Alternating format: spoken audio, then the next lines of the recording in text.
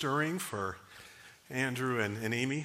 And so I've asked Andrew if he would join us this morning and kind of invite us into the story and share with us what God's been doing and what's going on. So,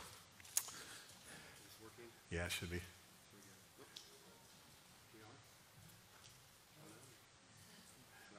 Did you hit a button? You got him? Testing on two. Here. Hello. There we go. We got it. Okay. So a couple months ago, I was driving. I had to go get the church van. It broke down in Nashville. This kind of things happen. And so that happened like all the time.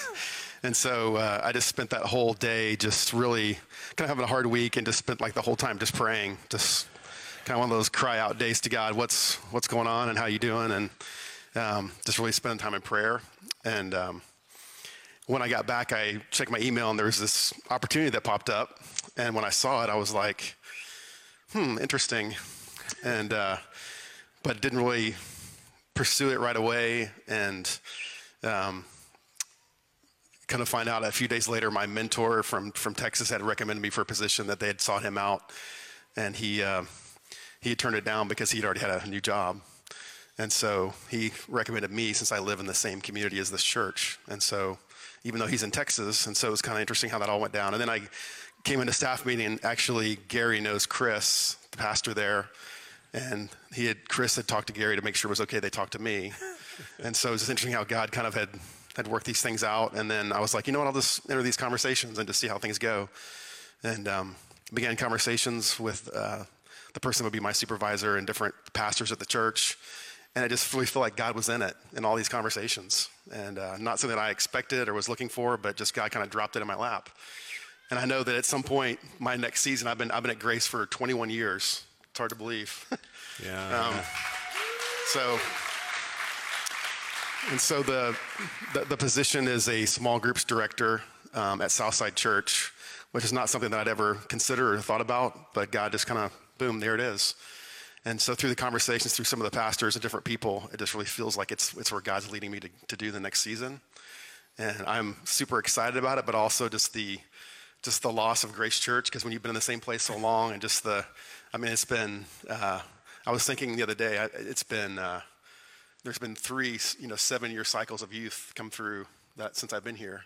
Wow. And now there's a new group coming up, and there's so much lost thing about not getting to be with those people. And there's some new leaders that have come over in this kind of next generation that I'm so excited about. But so it's like, God, are you sure this is the timing? But it just seems so clear that it's the right timing, even though there's going to be a lot of loss to step away. So it's definitely bittersweet. But I'm excited about the challenge. I think it's going to be really good for my next season and what God's been preparing us for. But we love Grace Church, and it's going to be hard to step away. And hard for us in so many levels. So, yeah. So when, Andrew, first of all, it's been, I cannot communicate in these stronger words how much I've grown, how much I do love and respect you. And it's been a unique, not many pastors have the privilege of working with the same student pastor for over 16 years. It's been a wonderful privilege, and as I've watched you go through this process over these last couple of months, one of the wonderful gifts that we've enjoyed because of our friendship and our working relationship, Andrew didn't have to do this thing hidden. It was out in the open. We got to share this journey together and talk openly about what is good for you and what is God doing and what's God doing at Grace. And I've gone through a couple of these transitions, and a couple of them I've done really poorly, a couple a little bit better than others, but it's an awkward place for a pastor to open their hearts to another place, because especially after you've been in a place as long as Andrew has, quite candidly, you feel a lot of feelings of being unfaithful. And the conversation can even feel like, this feels a lot like I'm having an affair, But it's not like that, It's and the wonderful gift, the wonderful gift has been, it's not been that at all. We've had just this wonderful, open, peaceful conversation, just exploring what God is doing and trusting what God is doing. So I want you to know that I could not be any more happy for you, and really proud of you. You're you're leaving a rich, rich legacy here. You know, I was thinking the other day of the hundreds of families that you've touched, you know, over those 3 cycles, and what's going on. And so what does it look like for you, time frame? How much longer? When will you begin your new role at Southside? Well, thankfully that we're local, so we're not moving far away. So that's nice. That's a blessing. But we're kind of doing kind of a transition. I'll start there in end of November, and then kind of by December-ish, I'll be maybe be at a couple of things here. But by the end of December, definitely be stepping out. So it's it sounds quick for me because I've been here so long, but that'll be a couple of months here.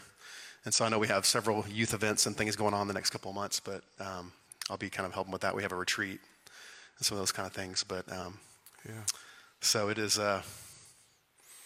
And I know when I was in 8th grade, my student pastor left our church. I remember how angry I was, and so I'm sorry if you feel that way, because I didn't understand, and I loved him deeply. But I just hope that just know that I care about you and that I love Grace Church, and that's going to be the hard thing for me to step away.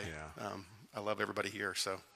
Well, it will be a time of grieving and loss, but how cool that you're in the community. How cool that you and Amy get to stay here. Yeah. And, you know, Amy's been building her business here and the relationships here. I just think it's a wonderful celebration that you're not going far, you know, and even with your relationship with Southside, I find it really sweet that we've got this friendship with Southside. This doesn't feel like, how dare you take Andrew from us? That we've together birthed something that's more about the kingdom than either of our churches, and this feels like we're cooperating together, and we're sharing you with them, and I think it's a wonderful expression of the kingdom. So it's all good. It's all wonderfully good, and for the Grace family, and I'll talk more about this next week. This is really Andrew's moment. I think it's good.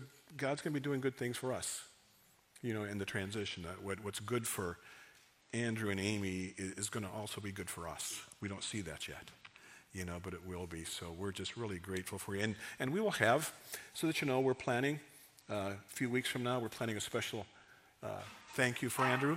And so we'll take time to honor him and celebrate him and give you more opportunity to do that in a couple of weeks. But we thought it was good to get the story out because it's beginning to kind of leak out, and we wanted Andrew to tell his story so that the actual reality of what's going on is what's being told. And so I appreciate you taking us some time this early on to share it so we can all now share it with you and love on you and encourage you. Can I share just one thing? When I had my sabbatical time off, there was something that God kind of taught me, and I had to let go of a lot of things for God to actually help me grow and to challenge me. So there was one day where I went on a hike, and I had to write down different things that I had, a lot of things that were lost in my life, and this was like through COVID and relationships and just hardships. And so God had me write those things down, and then I went on a walk and I just ripped it up. But I was in Colorado in the snow, and so it went into the snow. But after that day, it was amazing just to sense how it was like, now I can move forward, like when you let go of loss. And so for me, all the things that I had gone through during COVID and that season, it was such a release. Now I can move forward. And so for me, it's like that was super healthy for me. And so this is going to be hard to let go of Grace Church for me and just relationships, but I know that God has got someone awesome. Like I was 28 when I came here. It's hard to believe. And so a lot of time has passed. Did you have I did have hair. Did you have hair when you came here? I did. So I'll have to find a picture of that when I first came. But I know God's got a person, people to step in next that's going to be for the next season for Grace. So I'm excited for that too. Well, so, yeah. Well, would you join me in a word of prayer? I'd like to pray for Andrew and Amy. Father, first of all, and most importantly, thank you. Thank you for 21 years of rich investment here at Grace Church in this community. Such a legacy of faithfulness and perseverance and consistency and stability. And Father, as the Grace Church family, although many of you are new, we've had this wonderful privilege of being on the receiving end of that faithfulness for these 2 decades. And so, Father, we thank you. We thank you that Andrew and Amy's fingerprints are all over this place, all over our lives, and that memory will remain with us. That doesn't change. And Father, we also want to thank you for your direction in their lives right now. I was thinking while we were singing the song Waymaker, what an appropriate song, that you're always working. Sometimes you surprise us in the ways you're working, as Andrew experienced with a phone call, driving home from Chattanooga, and you step into our lives in ways that we can trust. And we're so thankful for that leadership and that direction, and grateful that you've brought Andrew and Amy to this place of peaceful settledness, that this is a time for a transition, and this is the place for a transition. And Father, as they begin over these next couple of weeks to ready themselves for it, our prayer for them is that you would bless them with your favor, that Southside would be richly blessed because of them and through them, and that this transition, in this transition, Andrew will flourish in this next season of life and ministry. So Father, and over these next couple of weeks, we'll be telling a lot of Andrew's stories and celebrating, but this morning, we're just grateful for the ways that you work in our lives in so many ways. And we thank you. In Jesus' name, amen. I just want to thank you for your leadership, Gary. You're part of the reason I've been here for this tenure, is getting to work with you. So thank you, Gary. You're welcome. Well, would you all join me in just affirming and thanking Andrew?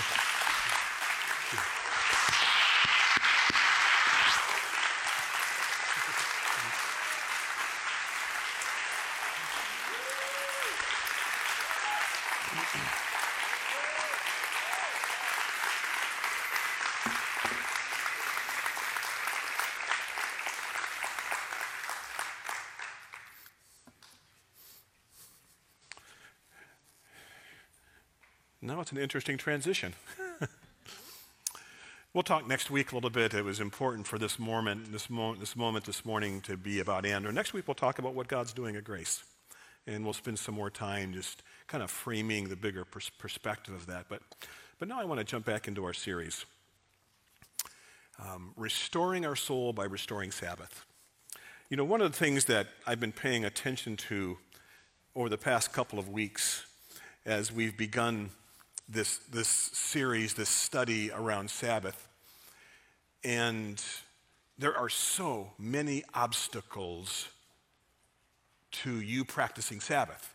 I mean, the levels of resistance is just enormous. It's like rarely, you know, it seems like every week I'm having these conversations. Gary, I love what we're talking about, but it's just not practical. So many things that we are navigating that we have internal resistance to. And I'm wanting to just be very honest in naming that. I have my resistances. And we're going to talk some more about that, but here's what I also know, and what I am paying a lot of attention to in this whole conversation as we invite you into Sabbath. I think most of us, maybe all of us, we share a longing for something. And we share a longing for a deeper sense of connection and closeness with God. We recognize that our world, the world we live in, is stealing something from us. We feel it, don't we? There's a loss. Andrew was talking about loss. There's a sense of loss. We long for a sense of closeness and connection to God. And what we also long for is that connection, that closeness for God creates a sense of peace and restfulness that we carry into our week with us. That whether we're entering the workplace or we're parenting our kids, whatever environment we find ourselves in, that we come into our life, our work, our play, our relationships, our family messes, whatever it is, we come into all of that with the peacefulness of God's presence with us. We long for that, don't we? That's what deep inside is something that we all desire. And yet we're so aware of all the things that surround us that cause us to feel like this is just, it's an impossible dream. So I want you to know that I'm very aware of that. And we keep naming that and acknowledging that. And as we talk about Sabbath, we're not looking for perfection. We're looking for steps of how do we create space for God. And we've been talking about two primary obstacles. One we're going to look at next week, and that's our cultural obstacles. Our culture screams around us. And I'm going to introduce something to you next week that maybe you've never thought about before with Sabbath. And we're going to wrestle with how much we as followers of Christ even have bought into the idols of our culture. And we'll look at that. But where we began, the obstacles for some is a biblical resistance, and there's been confusion around the scriptures about the place and the practice of Sabbath. And so it was important for us to begin by just going back and taking a look at this thread in the scriptures as we wrestle with Sabbath and the practice of Sabbath, because we want all that we do to be grounded, firmly grounded in the Word of God. And so we began in the Old Testament, and we did a survey, obviously, of in a week we looked at 4 critical key passages in the Old Testament, and then last week we looked at a couple of key passages in the Gospels in Jesus' perspective and what Jesus was doing with Sabbath. And this morning we're going to look at a couple of later New Testament passages. These are really important passages because in some ways it's these passages that have led some to question whether the practice of Sabbath even has a place in our lives today. And so it's important that we talk about these passages. But as we, and you can turn your Bibles to Colossians 2, but the last thing I want to say by introduction, in the midst of all the resistances, in the midst of all the obstacles, and sometimes the tension we feel with the ideal of what the Scripture calls us to, and the struggle we have of living up to that and into that, here's what I want to keep before you and keep reminding you. As kingdom people, as people who are under the reign of Jesus, as kingdom people, we imagine all the ways our lives can portray the lordship of Christ, and that is our chief desire, is how do we live under the reign of Christ in a way that is gracious and refreshing.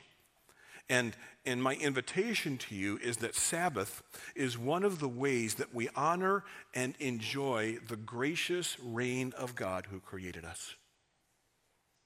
And it's living well as kingdom people under the reign of God. And let's not reduce it to this kind of sterile activity.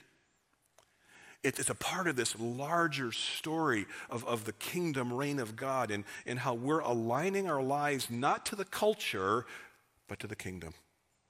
And we keep dreaming about that. We keep imagining that. We keep longing for that. That's who we are. So, with that said, let's take a look at Colossians 2. Really important passage. Verses 16 and 17. Paul writes this: "Therefore, do not let anyone judge you by what you eat or drink, or with regard to a religious festival, a new moon, celebration, or a Sabbath day. These are a shadow of the things that were to come. The reality, however, is found in Christ." Now, as is always the case, whenever we drop into a couple of verses, the setting is important in understanding the story. So I want to take a few moments and help us to appreciate the narrative of what caused Paul to say this and what was going on, because it will illuminate these verses for us. Paul wrote some foundational things. When you go back into chapter 2 earlier, before these verses, Paul was writing some foundational things.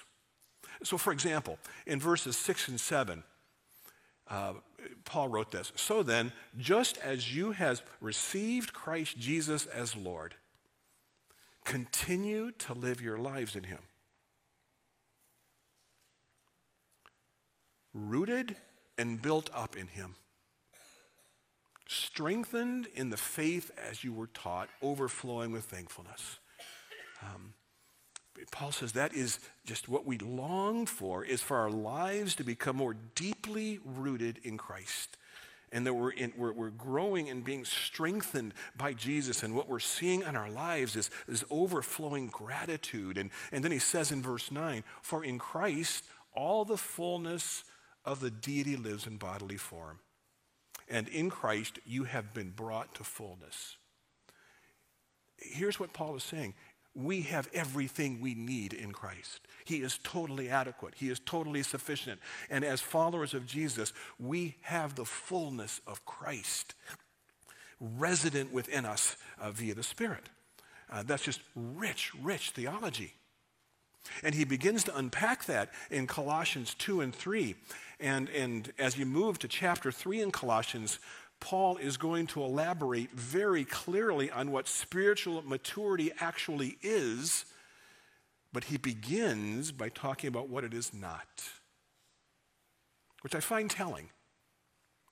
And the reason it's telling is because Paul appreciated something. Paul appreciated how easy it is for the appearance of maturity to pass for what is authentic. Okay, let me say that again. Paul got it. He understood, especially in religious culture, how easy it is for the appearance of maturity to pass for what is authentic. And he's going to live that out for us. And there's two traps we fall into as Christians. And each of these traps reflects a pseudo-spirituality. It appears to be something, but it's not. And yet it can be widely accepted as spiritual, and yet it's not. Each has the appearance of maturity, but it's not the real thing. And one of those traps is the trap of legalism. And we'll talk about that one today. The other trap is the trap of asceticism, and that's where he ends in chapter 2, and that'll be for another time. We'll take a look at that at a later time. So now, a little bit of that background. Paul says in verse 16, therefore do not let anyone judge you, Anthony, by what you eat, drink with regard to a festival, a new moon celebration, or Sabbath. So here's more of the immediate story. There were a group of Christians who were a part of the Colossian church. And they measured the spiritual maturity of folks by how consistently they observed or didn't observe certain practices. They expected, in very strong terms, that people not eat or drink certain things. And of course, that has a lot of roots to the Old Testament. And they expected that people arrange their lives around various special days on the Jewish calendar.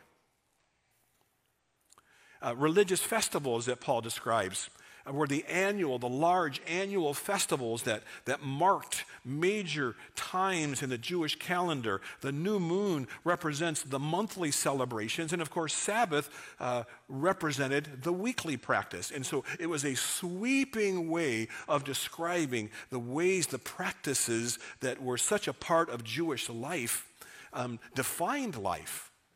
Today, it might sound something like this, and it may even sound silly. But it might sound, the only people who can be spiritually mature are vegetarians or vegans who never eat meat, never drink wine, who carefully plan their lives and family calendars around Advent and Lent. They would never plan a trip on Advent or Lent. They're going to be in church around Advent or Lent. And they faithfully practice Sabbath every week.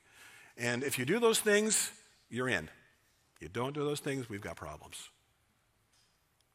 Now, our various lists, and even though Paul names some of the lists that were real to the people of that day, you and I have our own lists, don't we? And our various lists, of course, of what people should or shouldn't do, should or shouldn't observe, changes with the church, it changes with culture, it changes with community, it changes with location and time. It just changes wherever we are. And here's what I've noticed as I've traveled around the world and lived in churches in different communities, Christians can be very creative with our lists. We are not at a loss with our lists. And so Paul doesn't mince words. He says, do not let anyone judge you. Now, this is clearly important to Paul. And the strength of Paul's words is closely connected to what he wrote just before this in verses 11 through 15. And I'm going to read it to you, but I'm going to read it to you from the Message by Eugene Peterson. So you just sit and listen for a moment, because he captures it so well, and he picks up the natural application of what Paul is driving towards. Entering into the fullness of life with Christ, what we talked about in verses 6 and 7, is not something you figure out or achieve. It's not a matter of keeping a long list of laws. No, and this is critical. No, you're already in. You're insiders. Not through some secretive initiation rite, but rather through what Christ has already gone through for you, destroying the power of sin. See, when you were stuck in your old sin-dead life, you were incapable of responding to God, and God brought you alive, right along with Christ. Think of it. All your sins forgiven. The slate wiped clean. The old arrest warrant canceled, nailed to Christ's cross. He stripped all the spiritual tyrants in the universe of their sham authority at the cross and marched them naked through the streets. That's already been done. See, the cross exposed the futility of trying to please God by religious practice or behavior. Whatever's on your list, the cross exposed the futility of that. Jesus took care of all of that on the cross. And so our list of practices, no matter how spiritual they appear, are powerless to change us. Only Christ can change us. And his power has already begun that. And so anytime we begin to erect a list of practices and infuse into them some magical sense that they change us, we're mistaken. So judging the spiritual maturity of people by whatever lists of acceptable practices completely undermines the work of the cross and undermines the life of Christ that we have. Do you see that? That's what Paul's talking about now. That's Paul's concern here. He goes on in verse 17. See, these things, whatever are on the lists, are a shadow of the things that were to come. The reality, however, is found in Christ. All the prescribed rules, rituals, routines found in the Old Testament pointed to something that was to come in the future, actually pointed to someone who was to come in the future. And that was Christ. They were all pointing towards something. And what the Old Testament foreshadowed, what the Old Testament foreshadowed, Christ fulfilled. And that's kind of the sweet spot of the book of Colossians. And so no wonder Paul reacted so strongly. See, once we have Christ, with the forgiveness, the freedom, and the fullness that Jesus offers us, we no longer need to live in the shadows. The substance of our life is in Christ. And that's the beauty of the gospel. And so Paul reacts strongly to any suggestion that practices, whatever they may be, are what change us. Therefore, do not let anyone judge you. See, Paul is exposing the problem of legalism. And it's interesting, this thing, legalism, is we never think it's us. Somebody else is always the legalist. It's always someone else. The suggestion, and it's rarely stated or acknowledged, that our standing with God, or our acceptance into the family of God, or that spiritual maturity is somehow connected to our following a prescribed list of practices, including the Sabbath, make us, we're in. But can I say this gently but honestly? We do it all the time. We make judgments about people based upon all kinds of things, don't we? You know, we bump into people, we're having a conversation, we see something, we sense something, we hear something, we know something, and we just do it all the time. I do it. We all do it all the time. We make judgments of people. And even though the practices of certain things have the appearance of spiritual maturity, Paul says they're only a shadow. It's not real. You all know I love Saturday morning Sabbaths. You know, being empty nesters, we have the luxury of Saturday. And I love getting up in the morning and having a few cups of coffee, sitting outside on our screened-in porch, and I love reading and reflecting and praying and journaling, and 4 or 5 hours, and I know it is so sweet. And it looks so spiritual. It's only a shadow. See, it's not what's real. I have too many conversations with people, some of you. I have too many conversations with people who feel bruised, beaten down, or unsafe in a community of Christians, sometimes here at Grace, because the shadow has become more important than the substance. And what that looks like is the moment someone has an honest question about something, or they have a difference is shared about how the scriptures are to be understood, or someone whose life doesn't measure up to what we believe is appropriate or acceptable for a Christian, or someone whose story comes from a wildly different place than we're comfortable with. Anytime those things begin to bubble up, our nonverbal and sometimes verbal message says, that's not accepted here. And that is often experienced as you are not accepted here. So Paul says, don't let anyone do that to you. No one should do that to you because of what you have in Christ. No one should judge you. So now here's the pertinent question. So does this passage, does Colossians 2 teach that the practice of Sabbath has no place in our lives today? Since it's nothing more than a shadow, why waste our time practicing a shadow? Is it even relevant? Is it teaching that Sabbath has no place? And I don't think it is. No. See, I draw two conclusions from Colossians 2. The first conclusion is this: the practice of Sabbath isn't evidence or proof of our standing with Christ or our spiritual maturity. Let's put that to rest. It is not evidence of that. Practicing Sabbath doesn't give proof that you've got this thing going on with Christ that's completely good and special and flourishing.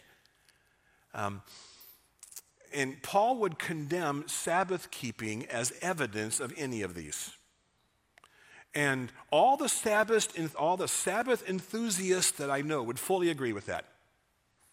None of us would say practicing Sabbath proves anything about my standing with Christ or my maturity. Sabbath simply points us to the rest we already have in Christ. See, it creates space that is reminding us of what is already ours. Therefore, the practice of Sabbath, like all spiritual disciplines, becomes useful only as a vehicle for deepening our life with Christ. That's the first conclusion. The second conclusion is just as powerful. There is freedom in how we practice Sabbath. And let me say, in all fairness, there is even freedom if we practice Sabbath. See, no one is to judge you for how you practice Sabbath. Is it on Friday? Is it on Saturday? Is it on Monday evening? What's it look like for you? No one should judge you in how you design or experience the practice of Sabbath in your personal story. Or how another practices Sabbath. And even if families at Grace choose not to practice Sabbath, we don't judge that either. Because it's a shadow. The fullness is in Christ. You see that? And so what Paul is saying, don't cross that line. Don't create something that was never intended to be created. See, we're recommending that our entire Grace family consider practicing Sabbath. We're saying, consider it. We think there's value to it. But we're not requiring it. We're not setting it up as saying this is going to define spiritually mature people at Grace Church. I'm not saying that. So, as I invite you to consider Sabbath, let's keep our vision clear. And I've said this, I think this is my fourth time saying it now. And I'm going to say it until you're tired of me saying it. That's probably true of most things, but that's another conversation. The goal isn't Sabbath. The goal is becoming people whose lives are deeply rooted in Christ, strengthened in our faith, and overflowing with gratitude. That's the goal. See, Sabbath just creates a space to allow that to flourish. And boy, we need to hold on to that. Okay, let's look at the second passage. Another important passage. Turn to Hebrews chapter 4 if you have your Bibles. Hebrews chapter 4. These are the two passages that whenever I read or talk to people who say, now we're throwing away the Sabbath, these are the two passages people are always looking to. Hebrews 4, verses 9 through 11.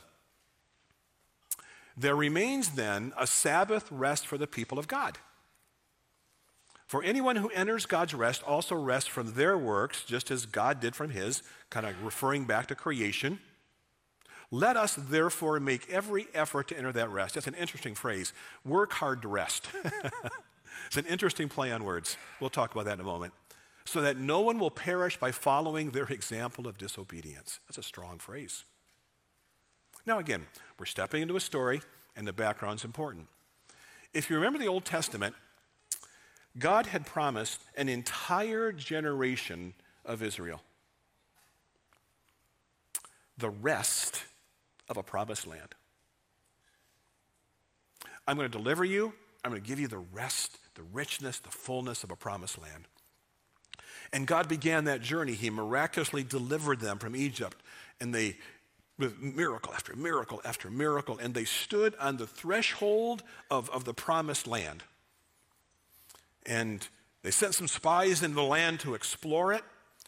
The spies returned, and 10 out of the 12 reported, no, that's kind of impractical and impossible. There's no way we could do that. And they reported how difficult it would be. And they dissuaded the people of Israel from moving forward. And in that moment, the entire community of Israel chose not to trust God's provision and protection. Entering the land, entering into God's rest, it felt too daunting. It was too dangerous. It's often the way it is with following God, isn't it? It's rarely that God points us to something and says, I'm going to take you to a much safer place than you're in today. We're often moving into the uncertainty of what we don't know. And they chose not to trust God, and as a result, they spent the next 40 years wandering in the wilderness, and that entire generation would die in the wilderness before Joshua led them into the promised land. Now, against this backdrop, the writer of Hebrew warns us about the cost of not trusting God. Now, it's interesting to me, we often talk about the cost of trusting God. We rarely talk about the cost of not trusting God. Listen again as I read the first 11 verses from Hebrews 4. Just let it, again, I'm going to read from the Message because the paraphrase just brings it to life, and it will set up our verses really well for us. For as long then as the promise of resting in him pulls us on to God's goal for us, we need to be careful that we're not disqualified. We receive the same promises as those people in the wilderness. But the promises didn't do them a bit of good because they didn't receive the promises with faith. If we believe, though, we'll experience the state of resting, but not if we don't have faith. Remember that God said, exasperated I vowed, they'll never get to where they're going, never be able to sit down and rest. God made that vow. Even though he had finished his part before the foundations of the world, somewhere it's written, God rested the seventh day, having completed his work. But in this other text, he says they'll never be able to sit down and rest. So this promise has not yet been fulfilled. Those earlier ones never did get to the place of rest because they were disobedient. So God keeps renewing the promise. He keeps setting the date as today, just as he did in David's psalm, centuries later than the original invitation. Today, please listen, don't turn a deaf ear. And so this is still a live promise. It wasn't canceled at the time of Joshua. Otherwise, God wouldn't keep renewing the appointment today. The promise of arrival and rest is still there for God's people. God himself is at rest, and at the end of the journey, we'll surely rest with God. So let's keep at it and eventually arrive at the place of rest and not drop out through some sort of disobedience. This is the background of Hebrews 4. Now, let me make a statement, then I'll make some observations around it. Hebrews 4 is not addressing the practice of Sabbath. Hebrews 4 is talking about a posture of faith and trust. The issue is not how we practice Sabbath. The issue is, do we trust God? Do we trust his promises? Let's go back to the NIV translation, and just a couple of observations before we wrap this thing up. There remains then a Sabbath rest for the people of God. Anyone who enters God's rest also rests from their works, just as God did from his. Sabbath rest that you see in the NIV here, the writer actually created a special word. This is the only time this word appears anywhere in the Bible. He created a special word for what he was talking about, Sabbath rest. And what remains for us, using the writer's language, what remains for us and what will always remain for us in every generation and every geography, what remains for every follower of Jesus is the same. It's the opportunity to trust God. That's what remains. Every generation, that question is being asked again. Every season, every time. That's the invitation that is being asked of Andrew and Amy. Will you trust God? It's the invitation that's being asked of us as they transition. Will we trust God? It's the invitation that's what remains. Will we trust God? And trusting God is the very nature of our life with God from beginning to end. Just a couple of quick observations, just give you a theological sweep of something. We enter God's Sabbath rest when we first believed in Jesus and what Jesus offers us. The moment we trusted Christ, we entered into the beginning of Sabbath rest. That's why those great passages like Ephesians 2, it's by grace you have been saved through faith. It's not from yourselves. It's the gift of God. It's not by your works. It's his, so that no one can boast. We are God's handiwork, created in Christ Jesus. We're entering into something, and we're inheriting something that we're not doing anything to create. And when we placed our faith in Jesus, we were saying, we trust you, we trust the provision of Jesus, and we're going to embrace the fullness of all that is. That's when it began, but it didn't stop there. We continue to enter Sabbath rest when we live our lives by faith. When we trust God day by day, as parents, in our marriages, in our careers, in our education, in our choices. The practice of Sabbath simply serves as a picture of trust in Sabbath rest, that now that we've entered this Sabbath rest, We're going to live our lives in Sabbath rest by trusting God to provide for us. See, now we're living it. And lastly, we enter our full Sabbath rest after our physical death. It's in the great passage in Revelations 14. This calls for patient endurance on the part of the people of God who keep his commands and remain faithful to Jesus. That's what we're called to do today. Then I heard a voice from heaven say, write this, blessed are the dead who die in the Lord from now on. Yes, says the Spirit, and here's the phrase, they will finally rest from their labor. For their deeds will follow them.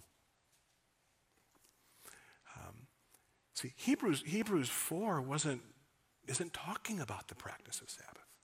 Hebrews 4 was written to inspire a life of trust. From the beginning of our faith journey to the end of our faith journey, a resilient, persevering trust. See, now verse 11 doesn't feel so dissonant. Now verse 11 makes sense. Let us therefore make every effort to enter that rest.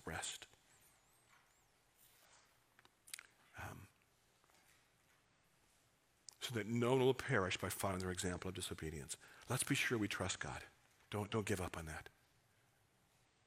There are consequences to not trusting God. And so let's be intentional as people learning to trust God's promises in our lives. And what does that even look like today? And I'll close with this. I love, as the book of Hebrews unpacks, we come to Hebrews 11, and the writer catalogs all these great men and women of our faith. All of our role models, all the people that have lived this life well before us. And he ends chapter 11 with these words. They were all commended for their faith. They were all people who trusted God. And yet none of them received what had been promised. And here's the stirring words. God had planned something better for us. That's you and me, by the way. So that only together with us would they be made perfect. Our lives are carrying on the tradition of trust that defines the people of God, has for centuries. And then he goes on to chapter 12. Therefore, since we are surrounded by such a great cloud of witnesses, throw off everything that hinders and the sin that so easily entangles.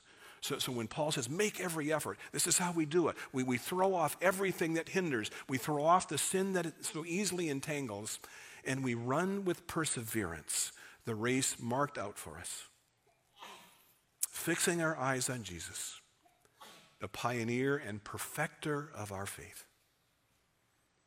For the joy set before him, he endured the cross, scorning its shame, and sat down at the right hand of God. Consider him who endured such opposition from sinners.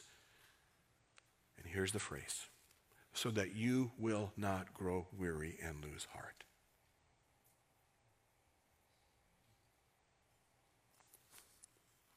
See, Hebrews 4 is not about the practice of Sabbath.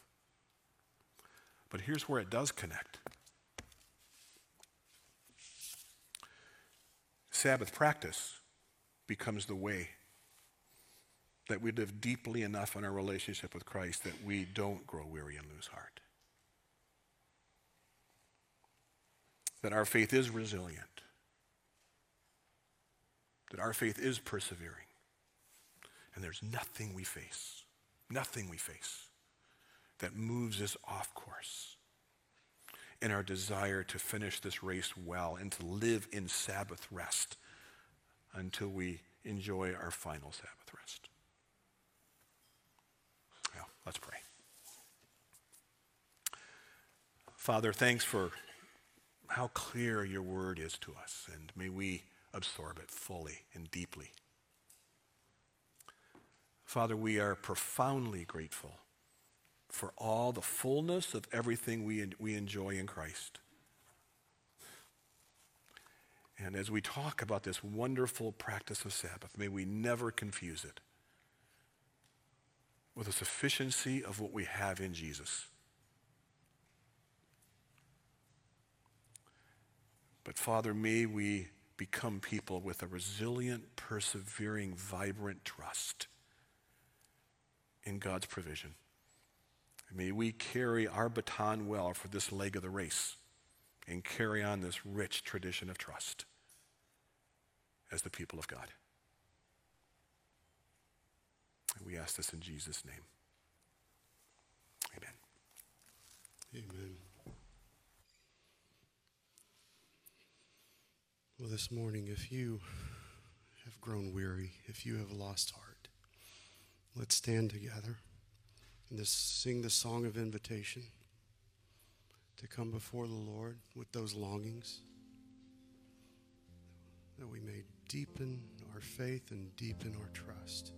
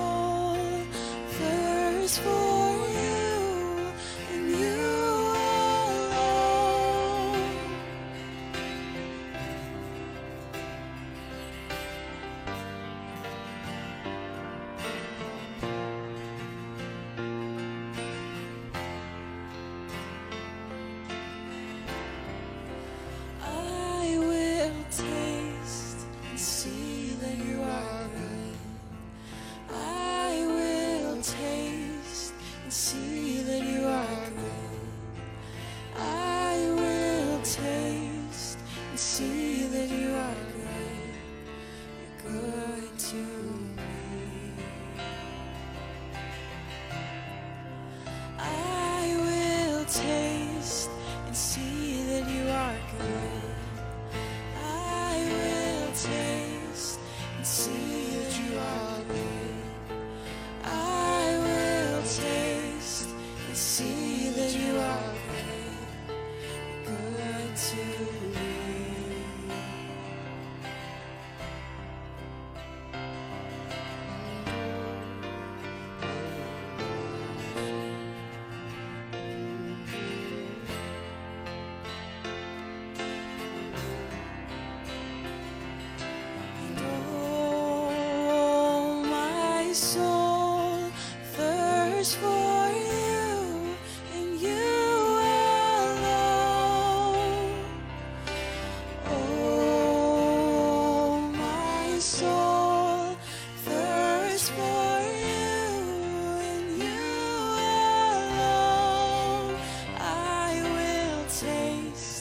and see that you are good.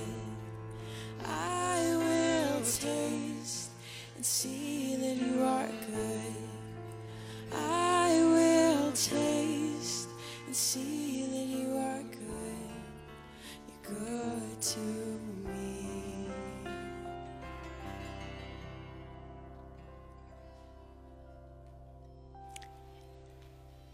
If you'll continue to just stand in a posture to receive this benediction over you, and then I'll give us some instructions for dismissing. Dear Father, take this day's life into your keeping. Guide all our thoughts and feelings. Direct our energies and instruct our minds. Sustain our will. Take our hands and give us the skill to serve you. Take our feet and make them quick to do whatever you ask. Make this day and this week to be obedient to you, to be filled with joy and peace. Make our work to be part of the work of your kingdom, our Lord Jesus. So, Father, bless us as we go from here. If you've got children, we've got children's classes in the second hour. The youth will be meeting in the youth building. And if you're not serving, we ask that you join us in the cafe time. Come and connect and just meet some new people and spend some time together. So be blessed and have a great week.